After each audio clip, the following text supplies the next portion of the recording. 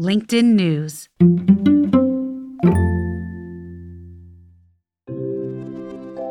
From the news team at LinkedIn, I'm Jessie Hempel, and this is Hello Monday.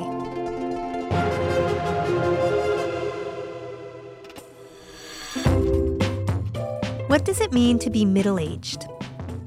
It was a term that had a more concise definition back when I was a kid. Our milestones were more clear-cut.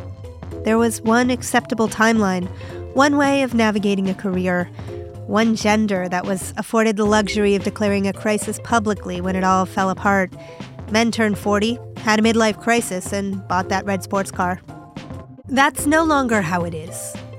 We finally realized that all sorts of people experience midlife. Those people are living longer. They're falling off the proverbial career ladders earlier. They're hitting those milestones at very different times. There are sociologists that will say today's version of midlife stretches from 35 to 75. Now me, I'm just about in the middle of that spread. I'm 48. It's the first thing I told our guest today, and he got this wistful smile as he leaned into the mic. Ooh, the bottom of the U-curve of happiness. That's Chip Conley. Today we're talking about Chip's new book, Learning to Love Midlife, 12 Reasons Life Gets Better with Age. So does it get better with age? We'll get into it after the break.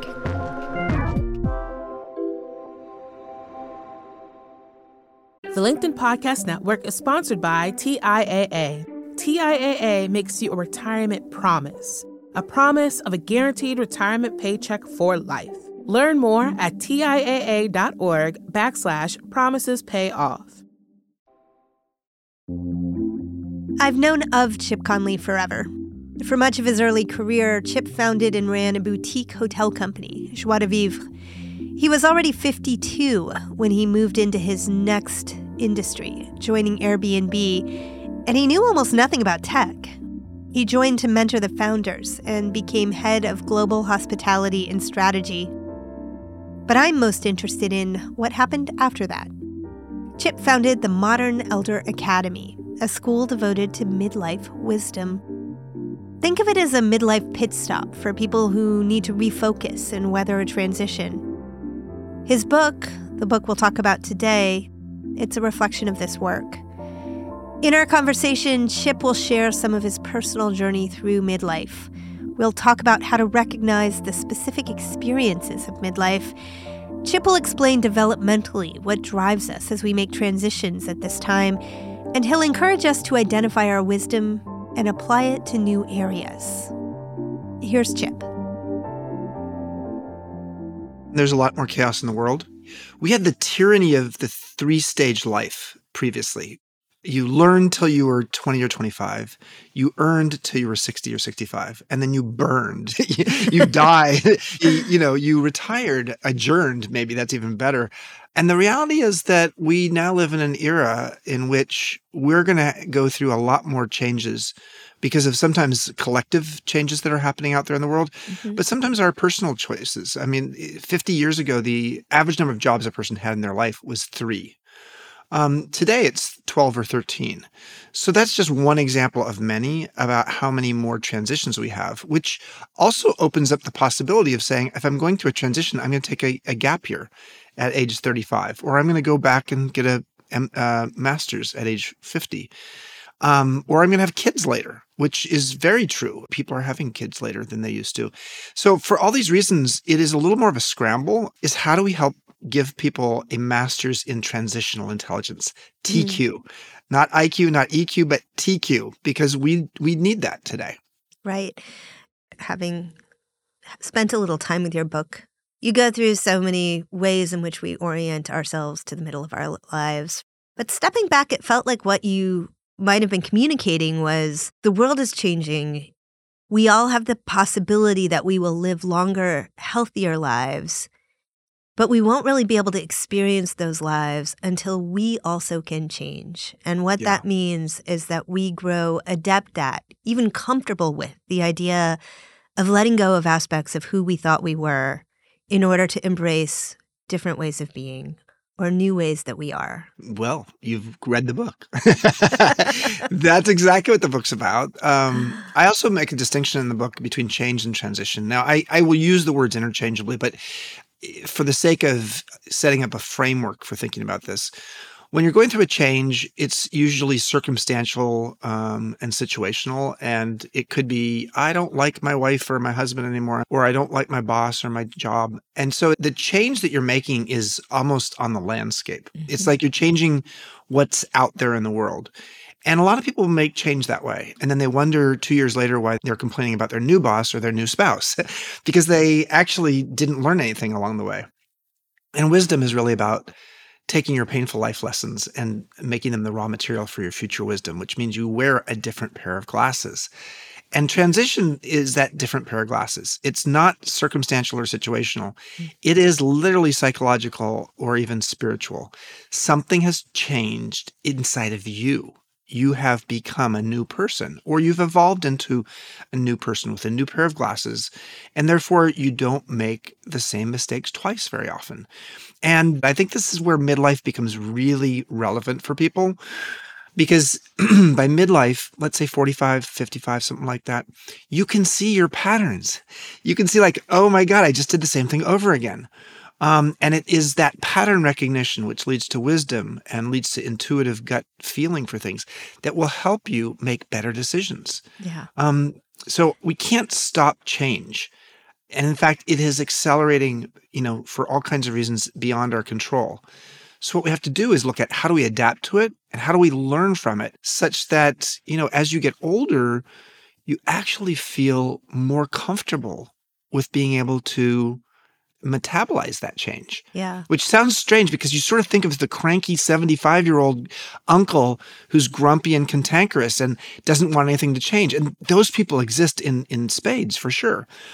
But what the U-curve of happiness research shows, the social science research shows, that generally speaking, after a low point around 45 to 50s, from age 50 on, people's level of life satisfaction grows with each decade. So it gets better and better. There's a lot of reasons for that, which we can dive into if you want. But one of the reasons for that is you're able to take change in stride. You don't sweat the small stuff as much as you did when you were younger. Yeah. Yeah. I think that that's true, or at least I hope that that turns out to be more true as I travel through my 40s. Let's talk about these 40s a second. It is a rough decade. I experience it as a rough decade. You experienced it as a rough decade. Yes. So tell me a little bit, Chip, about your 40s. Yeah. So for those who don't know my background, I was a boutique hotelier that I started a company at age 26 called Joie de Vivre, means joy of life in French, and created 52 boutique hotels around California, each with its own brand and name. So at low end, high end, etc. And long story short is I loved it till I hated it. In my late 40s, everything that could go wrong went wrong. And that's everything from the fact that I had a long-term relationship ending not by my choice. I had my African-American foster son who was an adult going to prison wrongfully. I had a company that I was trying to fund during the Great Recession that I didn't want to be running anymore. So that was a bad twofer there. I didn't want to run it and it was running out of money. And I had 5 male friends between age 42 and 52 take their own lives by suicide. And so it was a tough time. Things were hard, and then they got worse. During a speaking engagement, Chip had an allergic reaction to an antibiotic. He flatlined and almost died. Technically, he did die 9 times in 90 minutes. Sometimes I call it divine intervention, but most of the time I call it the hotelier's wake-up call. And it was, at 47, when I had that flatline experience, that I had Viktor Frankl's book, Man's Search for Meaning, in my day pack. And so in the hospital, when I was there for 3 days, as they were trying to figure out what was wrong with me, I was reading Viktor Frankl's experience of being in a concentration camp. And thank God I was privileged not to be in a concentration camp, but I felt at times like a prisoner of a life and a world that I had created. And so Frankenstein was the creation that I wanted to disavow. And so for many people around that time in their 40s, whether it's circumstances outside their control, which was sort of true for me in this case. I'm not sure I would have changed without that. Or it is like physical things that happen to you. Whatever it is, there's something that actually spurs you along and realizes this isn't working anymore. Yeah. My friend Brené Brown calls it the midlife unraveling. And when she first said that to me, I was like, gosh, girl, I mean, to unravel doesn't sound very good. And she said, Chip, if you look in the dictionary under the word ravel means something so tightly wound, you can't get it undone. And for a lot of people in their 40s, that's what it feels like. Yeah. My life is tightly wound, and so are my shoulders, such that I feel trapped. And so what I came away from is when I had my NDE. I don't suggest people have to have an NDE in order to make the major transition in their life. But for me, it was what led to me saying, I am ready to let go of the things that aren't serving me or the things that aren't making me happy. Here I'd started a company called Joy of Life, Joie de Vivre, and I wasn't feeling much joy. Yeah. So it was all a bit of an irony but it spurred me along to say, like, okay, in the next 2 years, I made a ton of changes. I survived my midlife crisis, which I now call a midlife chrysalis.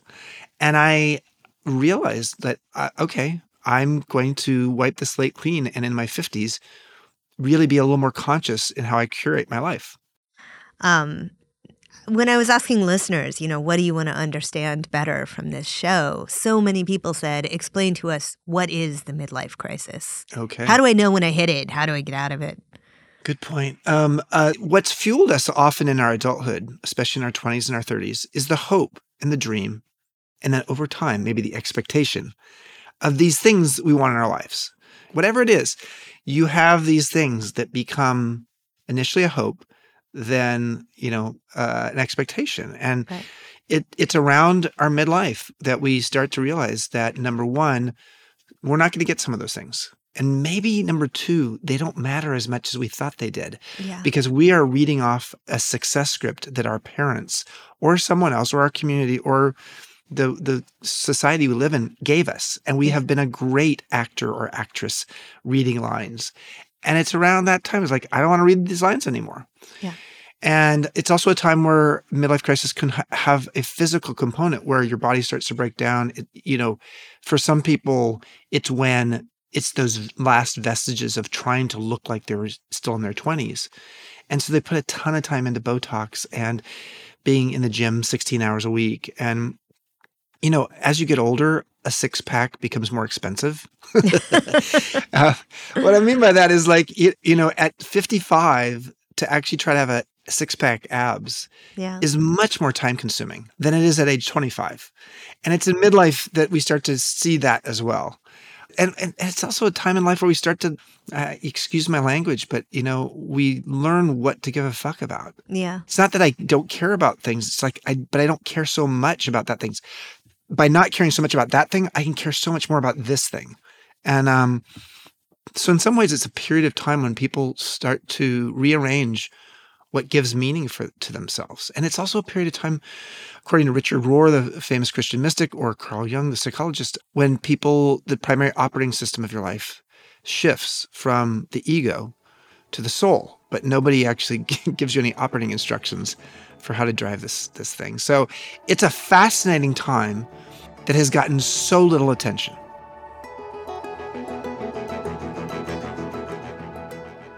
We're going to take a quick break here. When we come back, Chip is going to help us figure out what to do when we start to feel this shift in meaning. Stick around.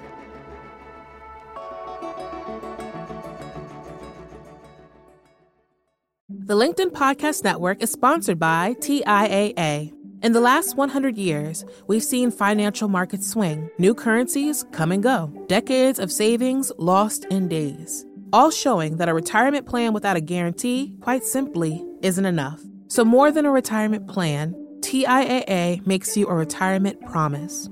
A promise of a guaranteed retirement paycheck for life. A promise that pays off. Learn more at TIAA.org/promisespayoff. And we're back. There's something most of us have had to grapple with when we get to the middle of our lives. We don't just have to accept that there are many paths we didn't take. We also have to make peace with the idea that we're probably not going to take most of them. I'm extremely unlikely to go to medical school at this point in my life, for example. And then, when we do finally achieve the milestones to which we have for so long aspired, well, that experience in itself can be strangely void. Once again, here's Chip Conley. I think for so many people, there's something called the hedonic treadmill, and it's very relevant to American culture. It means you are on a treadmill to try to attain something that's out there on the horizon. And you think that once you attain it, that, whether it's success or a date with someone or whatever it is, being on the Today Show, once you've attained it, it'll make you happy. And then you either don't attain it, which makes you really unhappy, or you attain it and you're still not happy. And then there's some new shiny object out there on the horizon. It's like, oh, that's the thing I need. The pursuit of happiness is in our Declaration of Independence in the U.S. And yet in some dictionaries, the word pursuit means to chase with hostility. So do we have this sense that we are out there chasing things to make us happy, and realizing once we've attained them that they didn't make us happy? And I think it's midlife that you start to see that reality. Yeah. And for some people, it's really distracting. It's really problematic. And it's why addiction and depression in midlife spikes. Bottom line is, part of what's happening is people get into an escapism mentality in midlife. They want to go back to adolescence. They're in middlescence. Middlescence is the middle of your life. Adolescence is your teen years. And they want to go back. But, that's not what's happening. And additionally, the two words that most are present for people in midlife and later, when it comes to women, it's invisibility. And for men, it's irrelevance. These are really hard to digest. It's like, okay, I don't exist. People don't see me and they don't listen to me, etc. I think that a lot of what's going on in midlife is normal. Mm-hmm. It is normal and natural. Menopause is that your parents are going to pass away. If you have children, they're going to leave and you will have an empty nest. You are going to have something around midlife that says, there's some tingling inside of me that's like talking about meaning and purpose that's more important to me than it was 20 years ago. So there's a lot going on, and what we can help people to do is to realize that wisdom is not taught, but it's shared. And how do you create the crucible for people to learn from each other in midlife? And that's what I've been doing now for 6 years. That is the extreme importance of community, right? Yes, it is. Yeah. Social wellness. Illness starts with the letter I. Wellness starts with the letters we. We tend to get very fixated on our wellness as a personal endeavor, our sleep, our food, our exercise. Mm-hmm. But what's been shown is that what creates a longer, happier, healthier life, more than any other variable, is the way we invest in our social relationships, our social wellness. Yeah. And so, this is a very important ingredient to midlife as well, because going into midlife, often people have the spinning plates phenomena. They have so much on their plate that their friendships and relationships often start to atrophy. And this is exactly the time of life where we need to start investing in friendships again. As my co-founder of MEA, Jeff, says, friendship is a practice. So if you started to realize that, this is a practice that I actually need to work on. Again, women have more roles that they are actually inhabiting than men do, right, which is an interesting thing. Men it's very singular, and that's why if a man feels irrelevant in his career, it's so damning to him because that was all he had. Right? And of course he had more, but that's how he thinks. Mm-hmm. But for a woman, when, for example, you've got multiple roles, the nice thing is if one of the roles isn't going so well, you have other ones to look back at. But the other side of it is you have too much going on. Mm-hmm. Women are juggling way more than men are. For a lot of women, they don't have the time to be able to invest in those relationships that were so meaningful to them in their earlier decades. Somebody asked me recently how I would describe personally 2023, and I responded without even thinking about it that in 2023 I made sandwiching a verb. I'm sandwiching. That is what I'm doing if you want to know what I'm doing. Sandwich generation. Yeah. Taking care on both sides. And it is a Yeah. privilege to do so. But yes, it is busy. It is very, very busy. It is busy in midlife often because you are caring for so many other people. You lose track of yourself. Yes. And that is so what happens for so many people. And again, if we can actually know that this is normal, this is not unusual. It doesn't mean there's something wrong with you. But sometimes people feel like they're playing the game of life wrong because they're not feeling good at 48 years old with a couple toddlers or younger people. And in their life that they don't feel like they are living the life that they hoped they'd be living at 48. Right. Another place that I see people get stuck that actually a lot of Hello Monday listeners are struggling with this year is I get to my 50s, maybe even my early 60s, and for whatever reason, my very senior job ends. Maybe I didn't even like it that much, but now I got to figure out how to pay the mortgage, and I need another job, and I don't even know what I want to do. Yeah. That feels to me like a big midlife speed bump. Yes, it does. Yeah. Couple thoughts there. What I would say that I learned from writing Wisdom at Work, The Making of a Modern Elder, and from trying to make sense and interviewing people in their 40s and 50s and 60s who were feeling at times obsolescent, was that curiosity is the absolutely best thing you can do.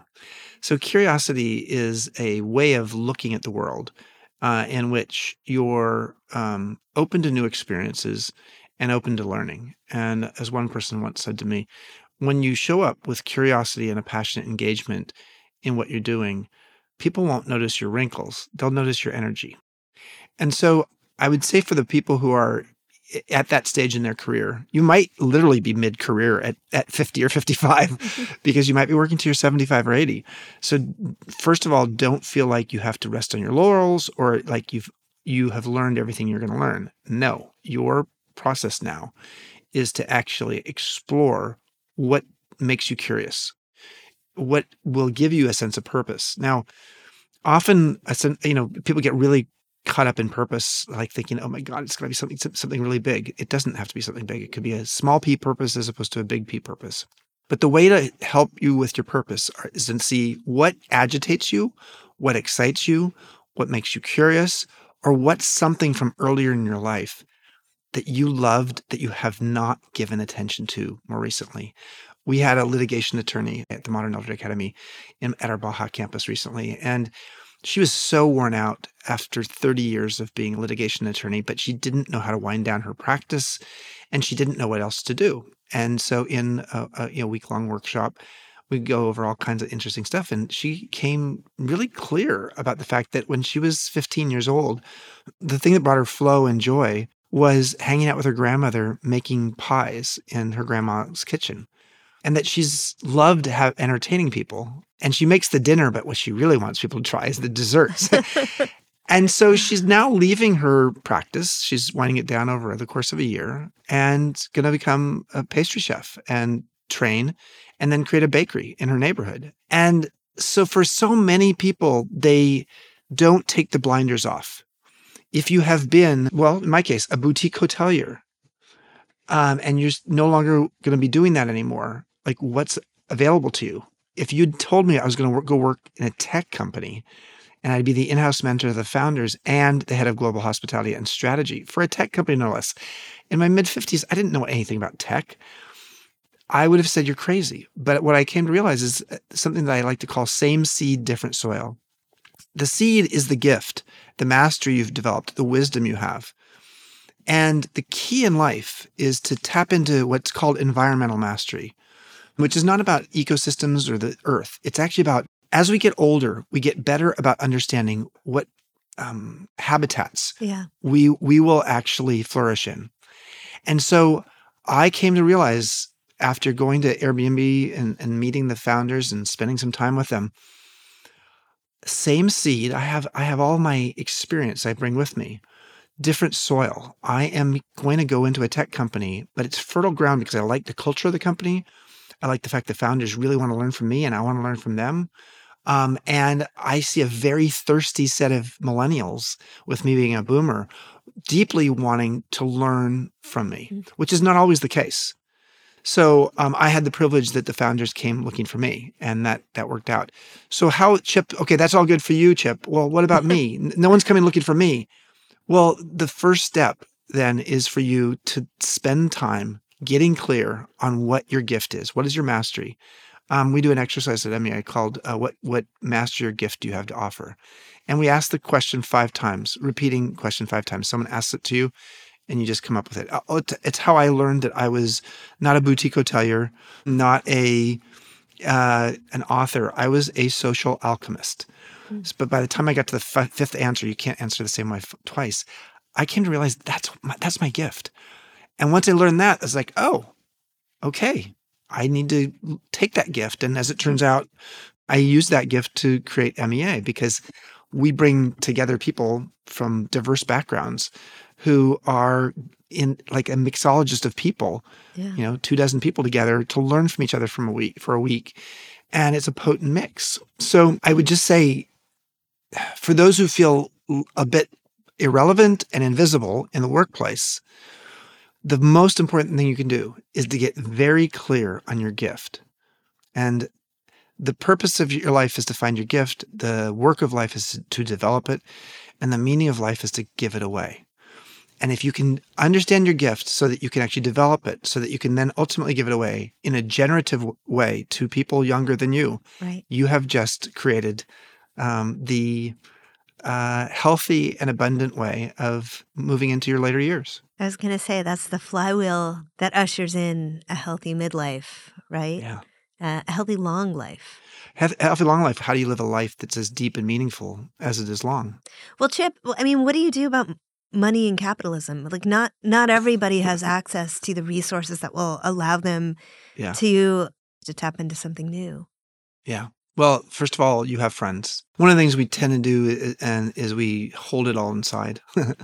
And just being able to have conversations with friends is a good starting point. Reading books is another thing you can do. At MEA, we have scholarships. Literally, we have a program where if you meet the needs assessment, you pay $500 and you come to an all-inclusive luxury experience when it's the normal single price is $6,000 and the double occupancy price is $4,500. So our point of view, over half of our people who've come, over 4,000 people from 44 countries have been on some form of scholarship. And I funded that partly because I love being in a workshop with a collection of people that might include a retired investment banker who's 45 and has a lot of money but no purpose, with a 62-year-old, social worker from Atlanta who has a lot of purpose but not a lot of money. Yeah. So there are opportunities out there, but the number one thing I would say that people can do is to look for resources like the books on the topic that is most relevant to you. Long story short is you have to have the sense of agency to take the steps, because if you get into the victim role here, especially in midlife, it's really easy to sort of start just shouting at the world and giving up. And learned helplessness is an early stage of depression. And so how do we help ourselves? And the thing, we talk a lot at MEA about the 3 stages of a transition, which is the ending of something, the messy middle, and the beginning of something new. So I would just say that understanding those 3 stages and then understand where you are in your transition. Because honestly, if you can understand where you are, you're better able to understand what are the tools you have available to you to actually go through this particular stage. Whether it's the ending of something, whether it's the process of like being in this liminal space in between 2 things, or it's in that 3rd stage, which is the beginning of something new. That was Chip Conley, midlife expert and the author of Learning to Love Midlife.